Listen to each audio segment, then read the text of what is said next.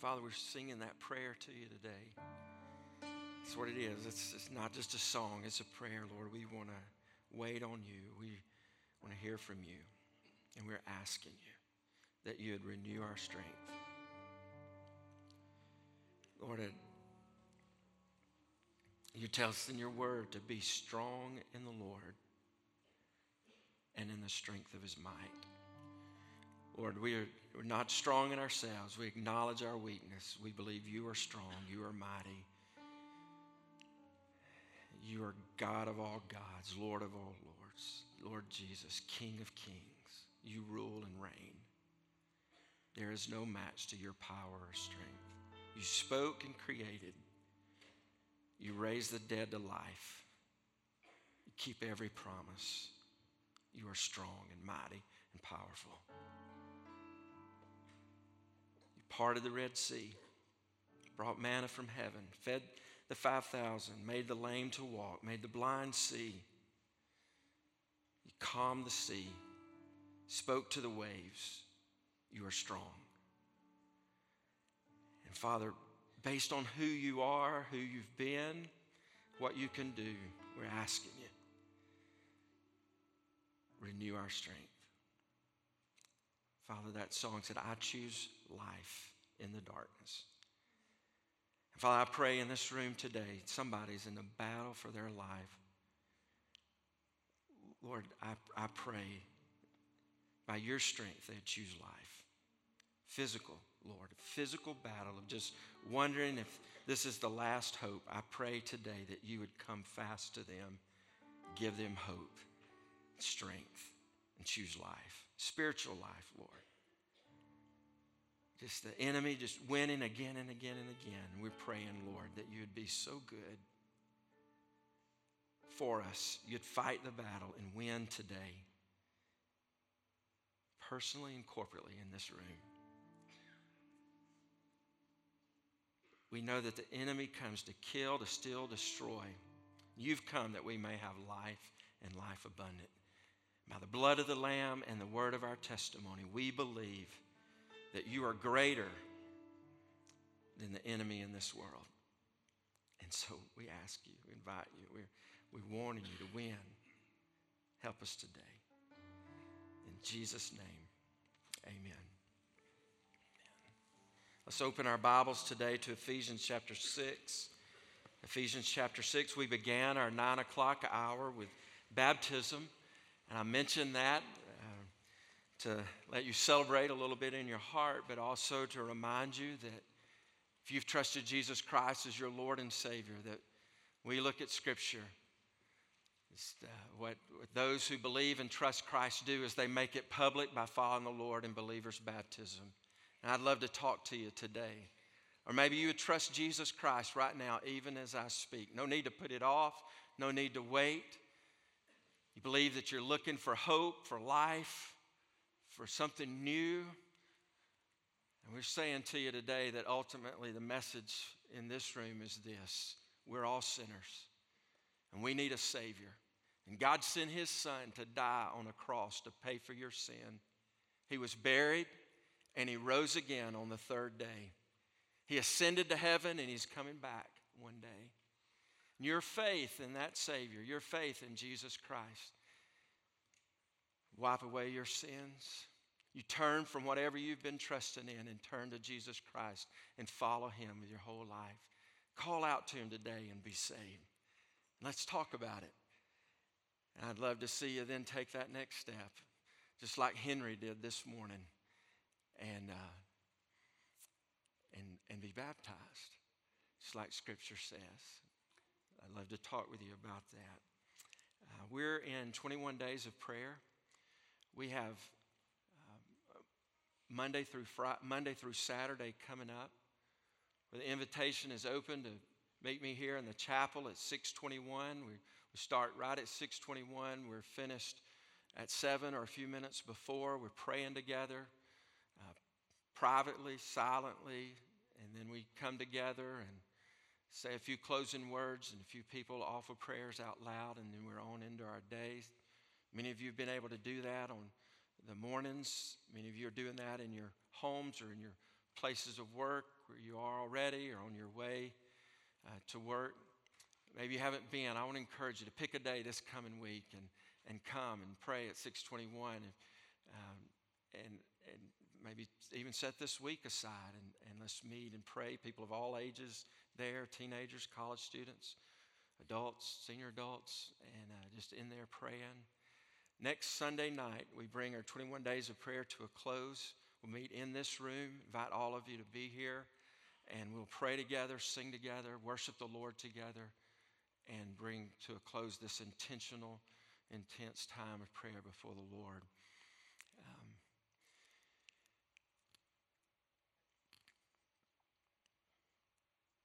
I think it's the most scared I've ever been. Still looking back, times I've been scared before, but the most scared I've ever been. Single digit age, I don't know, 7, 8, 9, not 10, just in those single digit years. I'm in my front yard at dark with my brother, and it's near Halloween, and we were doing some things out there related to Halloween in the yard, and all of a sudden, I hear this from one end of the house, massive stomping sound, massive running sound. I start to run in the other direction, and I glance back over my shoulder, and I see this massive white blob coming toward me. I run faster. That object runs faster, moves faster. I'm screaming louder until I just, all of a sudden, that thing grabs me. And when I look up at that thing that had grabbed me, it was white, and there was the face of what appeared in my mind to be a devil, and the screaming, and I just paralyzed, just limp there, and all of a sudden, his hand reaches up, and grabs this mask off, and it's my dad. He thought it funny to be in the house and grab a sheet and an old plastic mask that looked like a devil with horns and all of that kind of stuff and just come running around the house. Still to this day, my mom says, that day I was most angry with your dad in all our marriage. And I think for good reason. When I think about that, and I think that's wasn't real. That was fake. It was a plastic mask. The devil doesn't have horns, and it's not red in color, and there's no pitchfork and long tail, and that's not the way for us in our life that Satan attacks. For great majority in this room, the enemy, we know it's real. We understand the battle is real, but it's not that forthcoming. And the battle that we deal with over and over again is much more subtle. Much more subtle attack by the enemy. Can be just as paralyzing, but more subtle. The Bible tells us that the enemy masquerades as an angel of light. The verses that Jason read earlier speaks of spiritual forces, cosmic powers. The writer of Ephesians, the Apostle Paul, says for us to stand firm against the schemes, against the wiles, against the strategies of the devil. He's real, and the battle is real, but often subtle. How do we win the fight of our life? Well, we're looking at that over these weeks, and we win the battle of our life against the enemy, we said first, by being battle ready. We just go into our day. We go into walking with Christ, being battle ready. To be battle ready means for us to be strong, not strong period, but to be strong in the strength of the Lord. It's an acknowledgement of weakness. It's us saying to God, I can't do it on my own, but I can do it, Lord, through you and me. We're battle ready by being strong in the Lord, and then we're battle ready by armoring up. Putting on the whole armor of God. And once we're battle ready, we continue to just think about this this winning the fight of our life, we do that by scouting the enemy. And last week we talked about scouting the enemy. And there's some things that we learn about our opposition. We're taught in Ephesians 6. And just 4 descriptors of how the enemy operates. One is his nature is invisible and evil. Not only is the enemy invisible and evil, but the enemy's intent is to deceive and destroy. And the enemy's tactics are strategic and seasonal. And the enemy's ability, praise the Lord, is limited and temporary. Amen? That's the good news. That's the reason you can have hope today. If you would find yourself, if you say, Pastor, I'm doing everything but standing for Christ right now. The enemy's heaping victory upon victory over me in this life. Here's the good news. He's beatable. He's beatable. His ability is limited. This week I got a text from a guy who listened to the online service, and he said in that text, he said, thank you for the reminder. The one thing out of the whole sermon from last week, he said, thank you for the reminder that our enemy is beatable. He can be defeated. You're not fighting against an ultimate champion in this battle. His ability is limited and temporary. So today we come to these verses and we go from being battle ready to scouting the enemy to beginning to look at these pieces of armor that we have to put on in our battle against the devil and his helpers. And I want to call the message today just simply Tighten Up. Now, that was going to be a great title if the Titans had taken care of business yesterday, but we're going to stick with it and call today's message Tighten Up. Ephesians 6 verse 12 says, for we do not wrestle against flesh and blood, but against the rulers, against the authorities, against the cosmic powers over this present darkness, against the spiritual forces of evil in the heavenly places. Therefore, take up the whole armor of God, that you may be able to withstand in the evil day, having done all to stand firm. Verse 14, stand therefore, having fastened on the belt of truth. And we stop there. Just that phrase today, having fastened on the belt of truth. What does that mean? How do we apply it? How does it help us win? Well, what's the goal?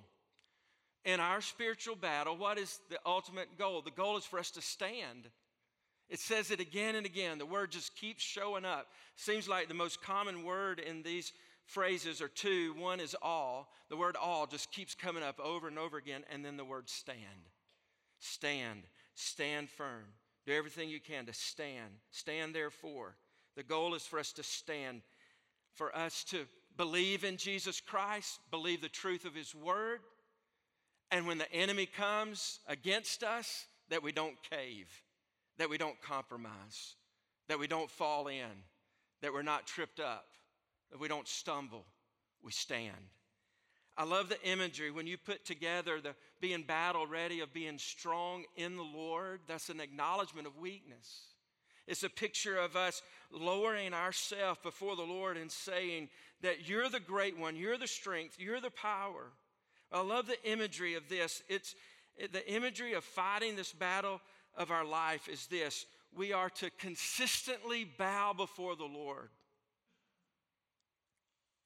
so that we can continually stand against the enemy. Every day, moment by moment by moment, a spirit of consistently bowing before the Father so that we can continually stand against the enemy. So the goal, expectation, is that we would stand. The opportunity for us is preparation. That's what we have right now.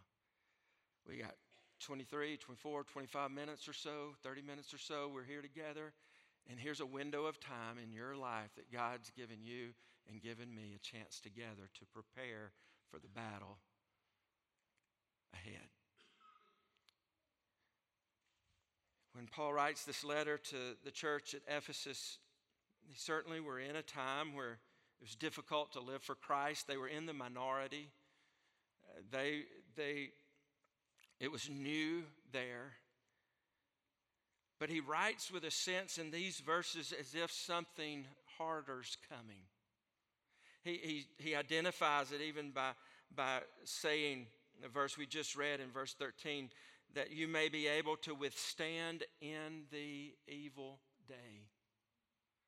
And in the evil day was a recognition that there are times where the enemy seems to operate seasonally. There are times where the intensity of the battle is greater and it rages harder toward us.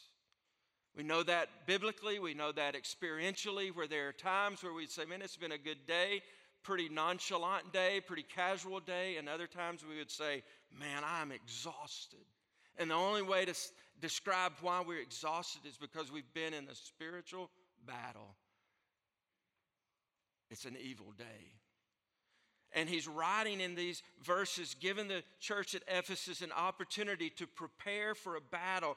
I want you to think just a minute with me here. What kind of season is ahead for you? What kind of season is ahead for you that could be a setup for a takedown by the enemy? What's coming that could be a setup for a takedown by the enemy? Think about those things that could be coming in your life. Some of you are at an age where you're beginning to talk to your parents about dating. And there's a desire, maybe your eye has caught the look of someone else, and there's a thought there, there's a desire there, and you're thinking about dating. It's a new stage in your life. And I would just say to you that in this kind of just new environment for your life is dating. What could be ahead for you? Think about a new day, a new chapter of your life where you're entering into relationship with another person. What might the enemy be wanting to do in your heart, in your life, with his lies to defeat you? Some of you are in your last semester of high school. Some of you are headed thinking right now, all you're thinking about is test scores and GPAs and scholarships and locations. And if you're going to live in the dorm or you're going to go through Rush, senioritis has hit big, and you're looking to that next time when you're out of the home and all your boundaries change. Think about this. It's an opportunity today for you to be prepared for the battle that's going to rage against your life in a new season, where the enemy's going to come and try to knock the foundation out from under you of what your years of growing up in a church or growing in your faith has been. Some of you are experiencing loss, and maybe even in the year ahead, there's loss coming for you. An opportunity today to prepare you for the battle that Satan would try to bring in your life because of a time of grief. Our culture is changing so much. If we take just a brief moment to go back in just 10 years, just a 10-year span of history, and look and see the kinds of things, the way values have changed and beliefs have changed and thoughts have changed just in the last 10 years of our culture.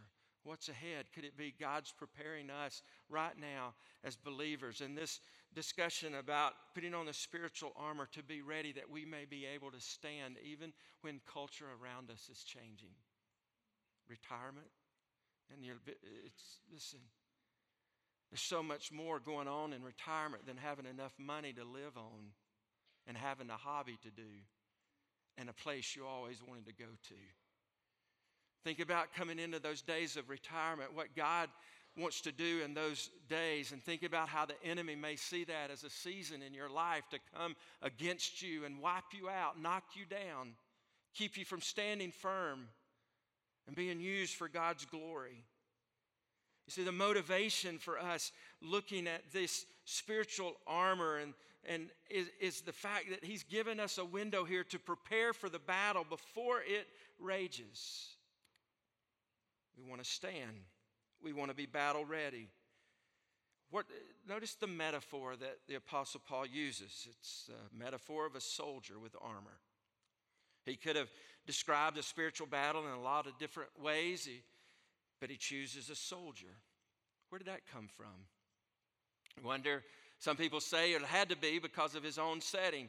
Apostle Paul's in prison. He's writing to the church at Ephesus.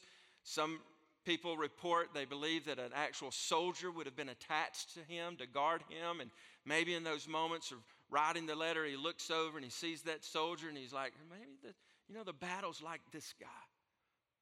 I need that armor. I would agree more with James Montgomery Boyce, who says it's likely that the inspiration here came from what the Apostle Paul knew of the Old Testament about God. And the pictures in the Old Testament of how God is a warrior and God uses his armor to win. He points out in Isaiah 59, listen to these phrases in Isaiah 59 that would have been familiar to the Apostle Paul. In Isaiah 59, verse 14, it speaks of truth lacking and truth stumbling. And then Isaiah 59, verse 17, it says that God has taken the breastplate of righteousness and the helmet of salvation. God's own armor, his armor was a breastplate of righteousness and a helmet of salvation against a day where truth was stumbling and lacking. Perhaps the Apostle Paul, that comes to his mind, he's thinking just like God, what we need is the armor of God. We need the breastplate of righteousness. We have the shield of faith and we have the helmet of salvation. And just let that inspire you a little bit. As you go into the battle and we're talking about putting on the whole armor of God, think about the fact that it's not just any armor, but I can go against the enemy with whose armor? God's armor. His truth, his righteousness, his salvation. In practical terms, it'd be like a coach who comes to a player and he says, you see this jersey? Yes, sir. You know whose number that is? Yes, sir. He says, today you're wearing it. And he said, every week we pick a different player to wear this jersey because of who played in it, what that number represents, how they played the game. And today, you're the guy. What happens in that guy's life? He's used to wearing another number, but he gets out there that day and he says, man, you've played like you've never played before. Why? He says, man, I put that jersey on. And I wore that number and I thought about who he was and how he played, and it inspired me. It changed the way I played. And here, when I think about the armor that we have, it's not just any armor. He's saying to us, take God's armor and go against the enemy. It's inspiring to think about. I'm not going in by myself. I'm wearing what God provides and what is his. The goal is to stand. The opportunity is preparation. The metaphor is the armor of God. So, this verse. Fasten on the belt of truth. The belt. The soldier's belt. The belt was not so much a weapon as it was just a part of the uniform. It was a part of his dress. It has a kind of a tunic on, a long cape, some different pieces of cloth that wraps his body. There's a sheath here that holds the sword. There's the shield laying here. There's a helmet laying here. You've got these pieces of the armor. But when a soldier got ready to go into battle, the way he knew he was officially ready was to take the belt and draw it tight. To take all of those loose clothes and all of the loose things hanging around and tighten it up to where the sword would hang tight and the cloths hanging around the ankles would be drawn up so you wouldn't trip or so you wouldn't stumble. And the belt was what pulled everything together, held everything together so that the other weapons could be used in battle. And it's intentional here in this passage for the very first thing that the Apostle Paul to mention would be what holds everything together in our fight against the enemy, and that is truth. And why would that be? Because the enemy, Jesus said, has been a murderer from the beginning and he is the father of lies. John 8:44. He's the father of lies. And the way you confront and overcome the enemy who's the father of lies is with truth. And we need the belt of truth to hold it all together. So the belt pulls it all together. And what is this word here? Truth. I want to give 4 descriptors of what truth is, and they're not real technical. It's just a way for us to think about how to fight lies because of understanding what truth is. But in the most simple way, when we say what is truth, you can boil it down to just this. Truth is what is real. Truth is what is real. It's just what's real. And the most dominant strategy for the enemy is to get us to live a life that puts more weight on what's false than what is real. And the battle that you have in your mind again and again and again are the lies of the enemy that feeds you stuff that's just not real. It's just not true. But he gets a grip on our minds and our hearts. You know, I remember the day I learned something was false, something that was fake, and it kind of rocked my world a little bit. And I share this illustration. I think a lot of times y'all look at me like, man, that guy is really simple. And I don't think that's always a compliment from you. But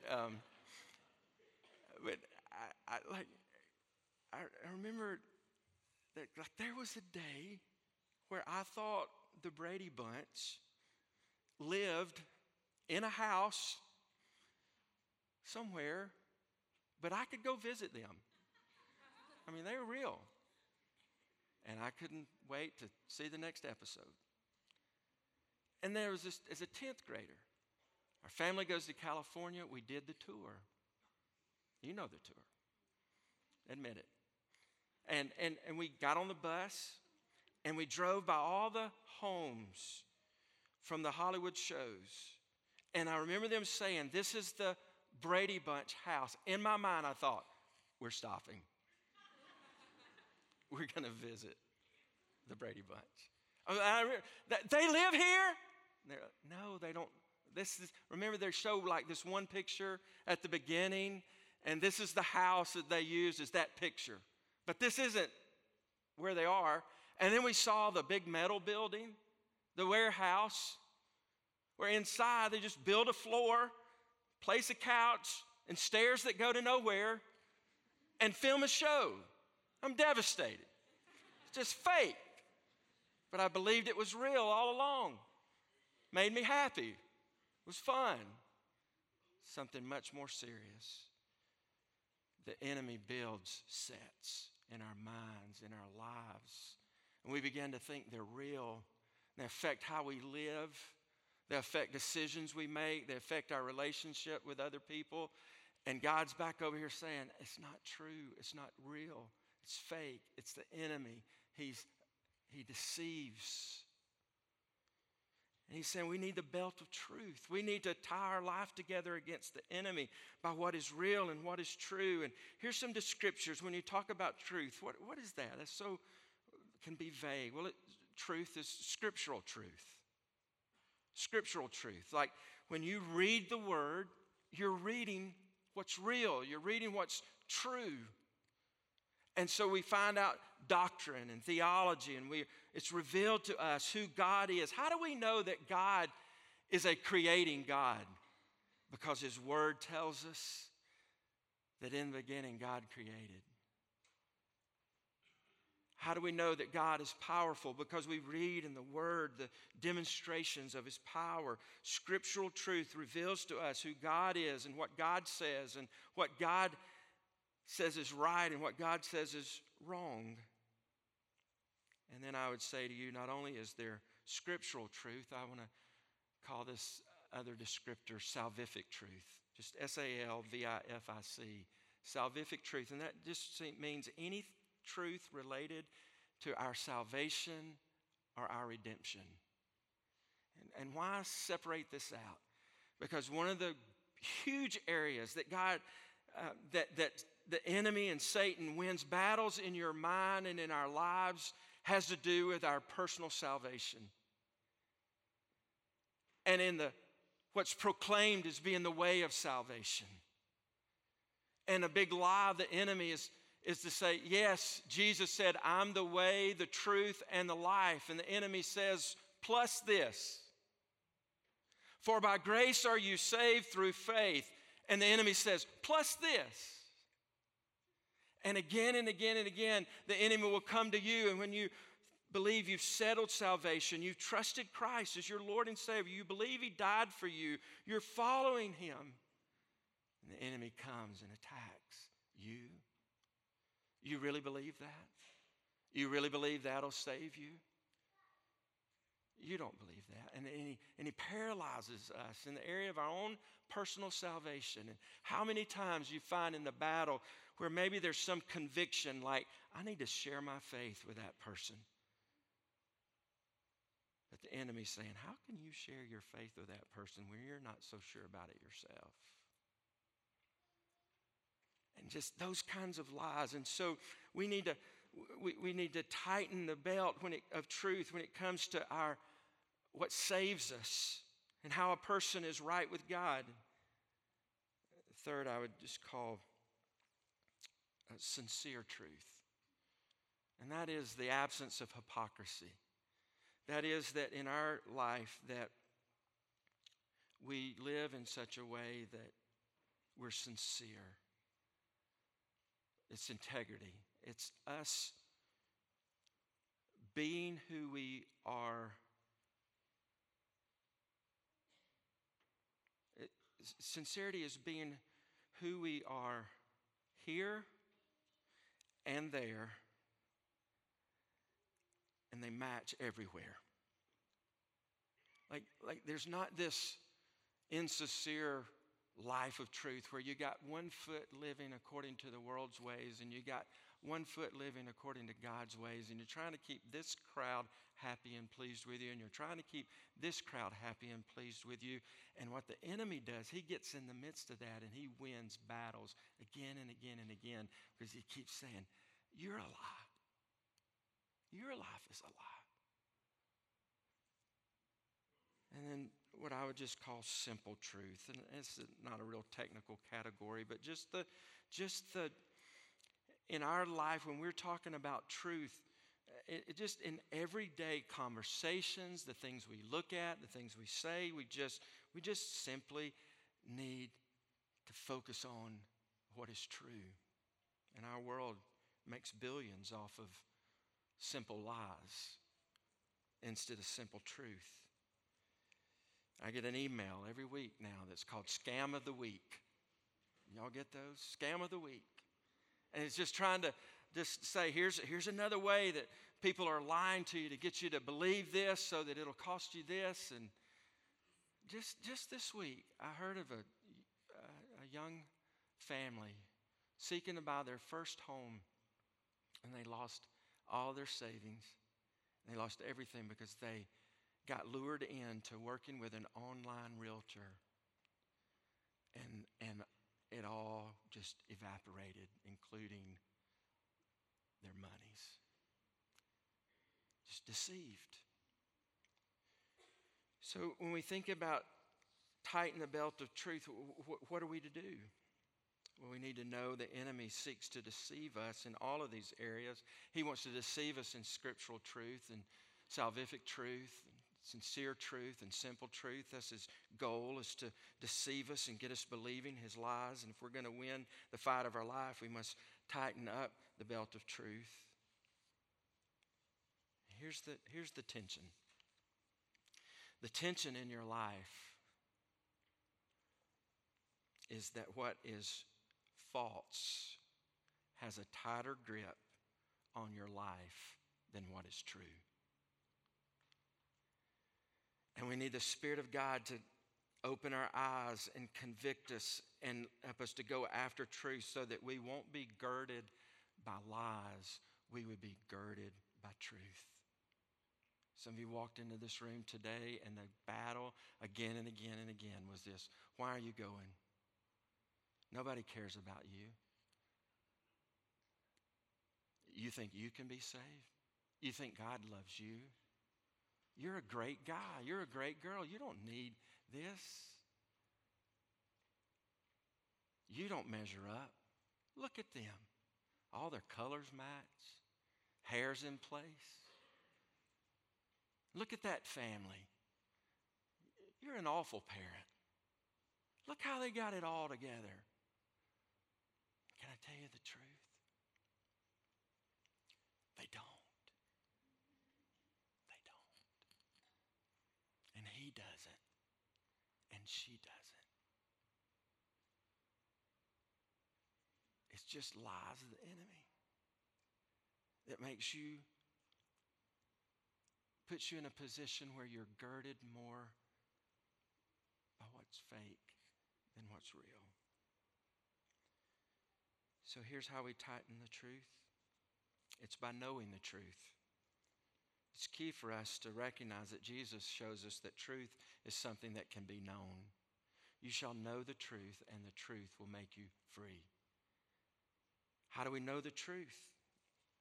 We study the truth. We read the truth. We absorb, we meditate on the truth. We say, what does the word say? When the enemy comes against us with a lie and says, this is who you are, we come back at him and say, no, this is what the word says. I'm going with what's true. When we do these Bible reading plans each year, you know why we do that? We're not like sending that into Nashville, getting some kind of bonus as a church. There's nobody up in heaven keeping score of how many times you read the Bible through in a year. Now, in Sunday school, when I was a kid, Miss Bertha every Sunday, read your Bible, check. Read your Bible, check. They kept score in Sunday school. But they're not keeping score in heaven. The reason that we read the Word is so we know the truth. And the more we read the Word and just take the truth in, the better we're able to combat the lies of the enemy. We tighten our belt by knowing the truth. We tighten the belt by believing the truth. And this is a work of God in our heart where we ask the Spirit of God, give me faith to believe. When you talk to believers in usually other parts of the world that are experiencing what's real persecution, like every day to make Jesus known, their life literally is on the line. And you ask them, how can we pray for you? It's so rare for you to ever hear a persecuted believer in some other place say, pray that the persecution stops. What you'll hear them say again and again and again, pray that our faith will be strong. What they're saying is pray that we will believe, that we will trust the promises of God. Knowing the truth tightens the belt of truth. Believing the truth tightens the belt of truth. Here's third, thinking on the truth. Thinking on the truth. Giving time, giving thought to what is true. Philippians 4, verse 8, finally, brothers, whatever's true, whatever's honorable, whatever's just, whatever's pure, whatever's lovely, whatever's commendable, if there's any excellence, if there's anything worthy of praise. Here's the word, think. Think about these things. And it would be wise of us to look at the kinds of things that we're thinking on. Compare where your thought life is in categories. Think about your media use. Think about your song selections. Think about where your eyes are, where your ears are. I mean, look at how much time you're clicking through. Look at how much time you're reading Facebook. Look at how much time you're spending on TikTok, how much time you're spending on Instagram, how much time you're spending in media, just clicking through what's the great majority is just edited. Looking at edited lives. And it creates lies in your own mind. We need to think on what's true. We are never more We're never more influenced. We're never more under the influence of the devil than when we're believing lies. Know the truth, believe the truth, think on the truth. Next is by living the truth. And that is we walk the walk. It means that you don't just hear a sermon and then you go out and say, I did it. You go out of here saying, I'm going to fight the fight. I'm going to believe the truth. I'm going to pray for faith. I'm going to spend time thinking on the truth. You walk the walk. And when we don't live the truth, the enemy comes hard there to create even more lies. We need to speak the truth. And one of the first ways is just preach the gospel to yourself. To tell yourself, hey, I'm saved and this is how I know. This is what I believe. This is what God says. Speak the truth. Tell the truth. Tell the truth. You're never more like Satan. Listen, you're never more like Satan than when you are lying. He is the father of lies. And when we're a person or a people that proclaims lies, we're like him. Here's the last exercise today that I believe ties it all together. I want to exhort you to write the truth. It may be a notepad, it may be a journal, it may be on a computer or on your phone. Would you take a few minutes this afternoon, tonight, tomorrow morning, to just write out the truth about who you are? Why? Because there's something that happens when we write out who we are. It gives to us almost like a constitution.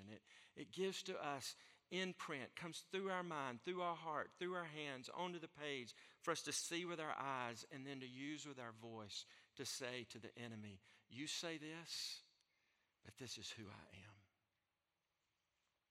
Write out who you are. July 31st of this past summer, just before the Lord and some time, and I don't write stuff down every day, but on this Saturday, July 31st, I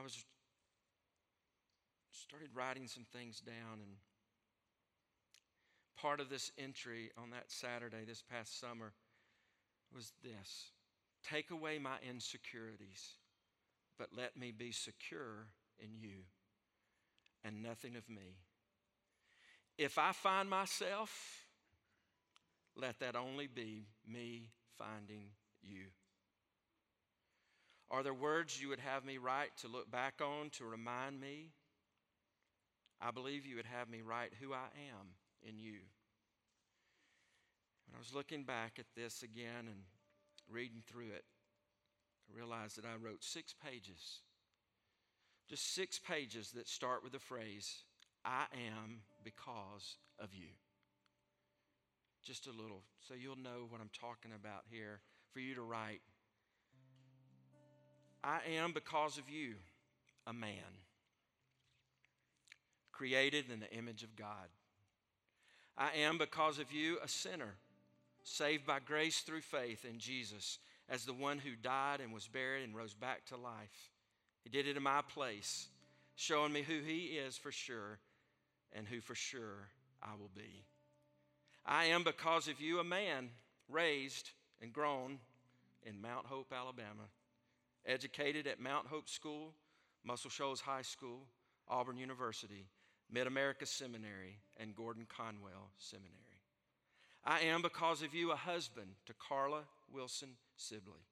I am because of you, a father to Graham and Carly, Connor and Emily, Madison and Brett, Cheney and Wilson. I am because of you, a called by God servant to serve as a pastor to his sheep. I am because of you, a pastor now serving the people of Watkinsville First Baptist. I am because of you, a person that believes the Bible, seeks to live according to the Bible, and teaches the Bible as the way for others to believe and live. I am because of you, a servant that reluctantly leads, but feels compelled to, because God put me here with little input from me. I am because of you, a generally happy person with the place I live, the work I do, and the things I have. I am, because of you, a person that loves the local church when she operates according to God's word. I am, because of you, a person that believes the greatest gift we receive is life, and that life is a unique kind of life that is available only through a saving relationship with Jesus. And there are 4 more pages. I just stopped there to just say to you, write out who you are. And use it to speak to your soul.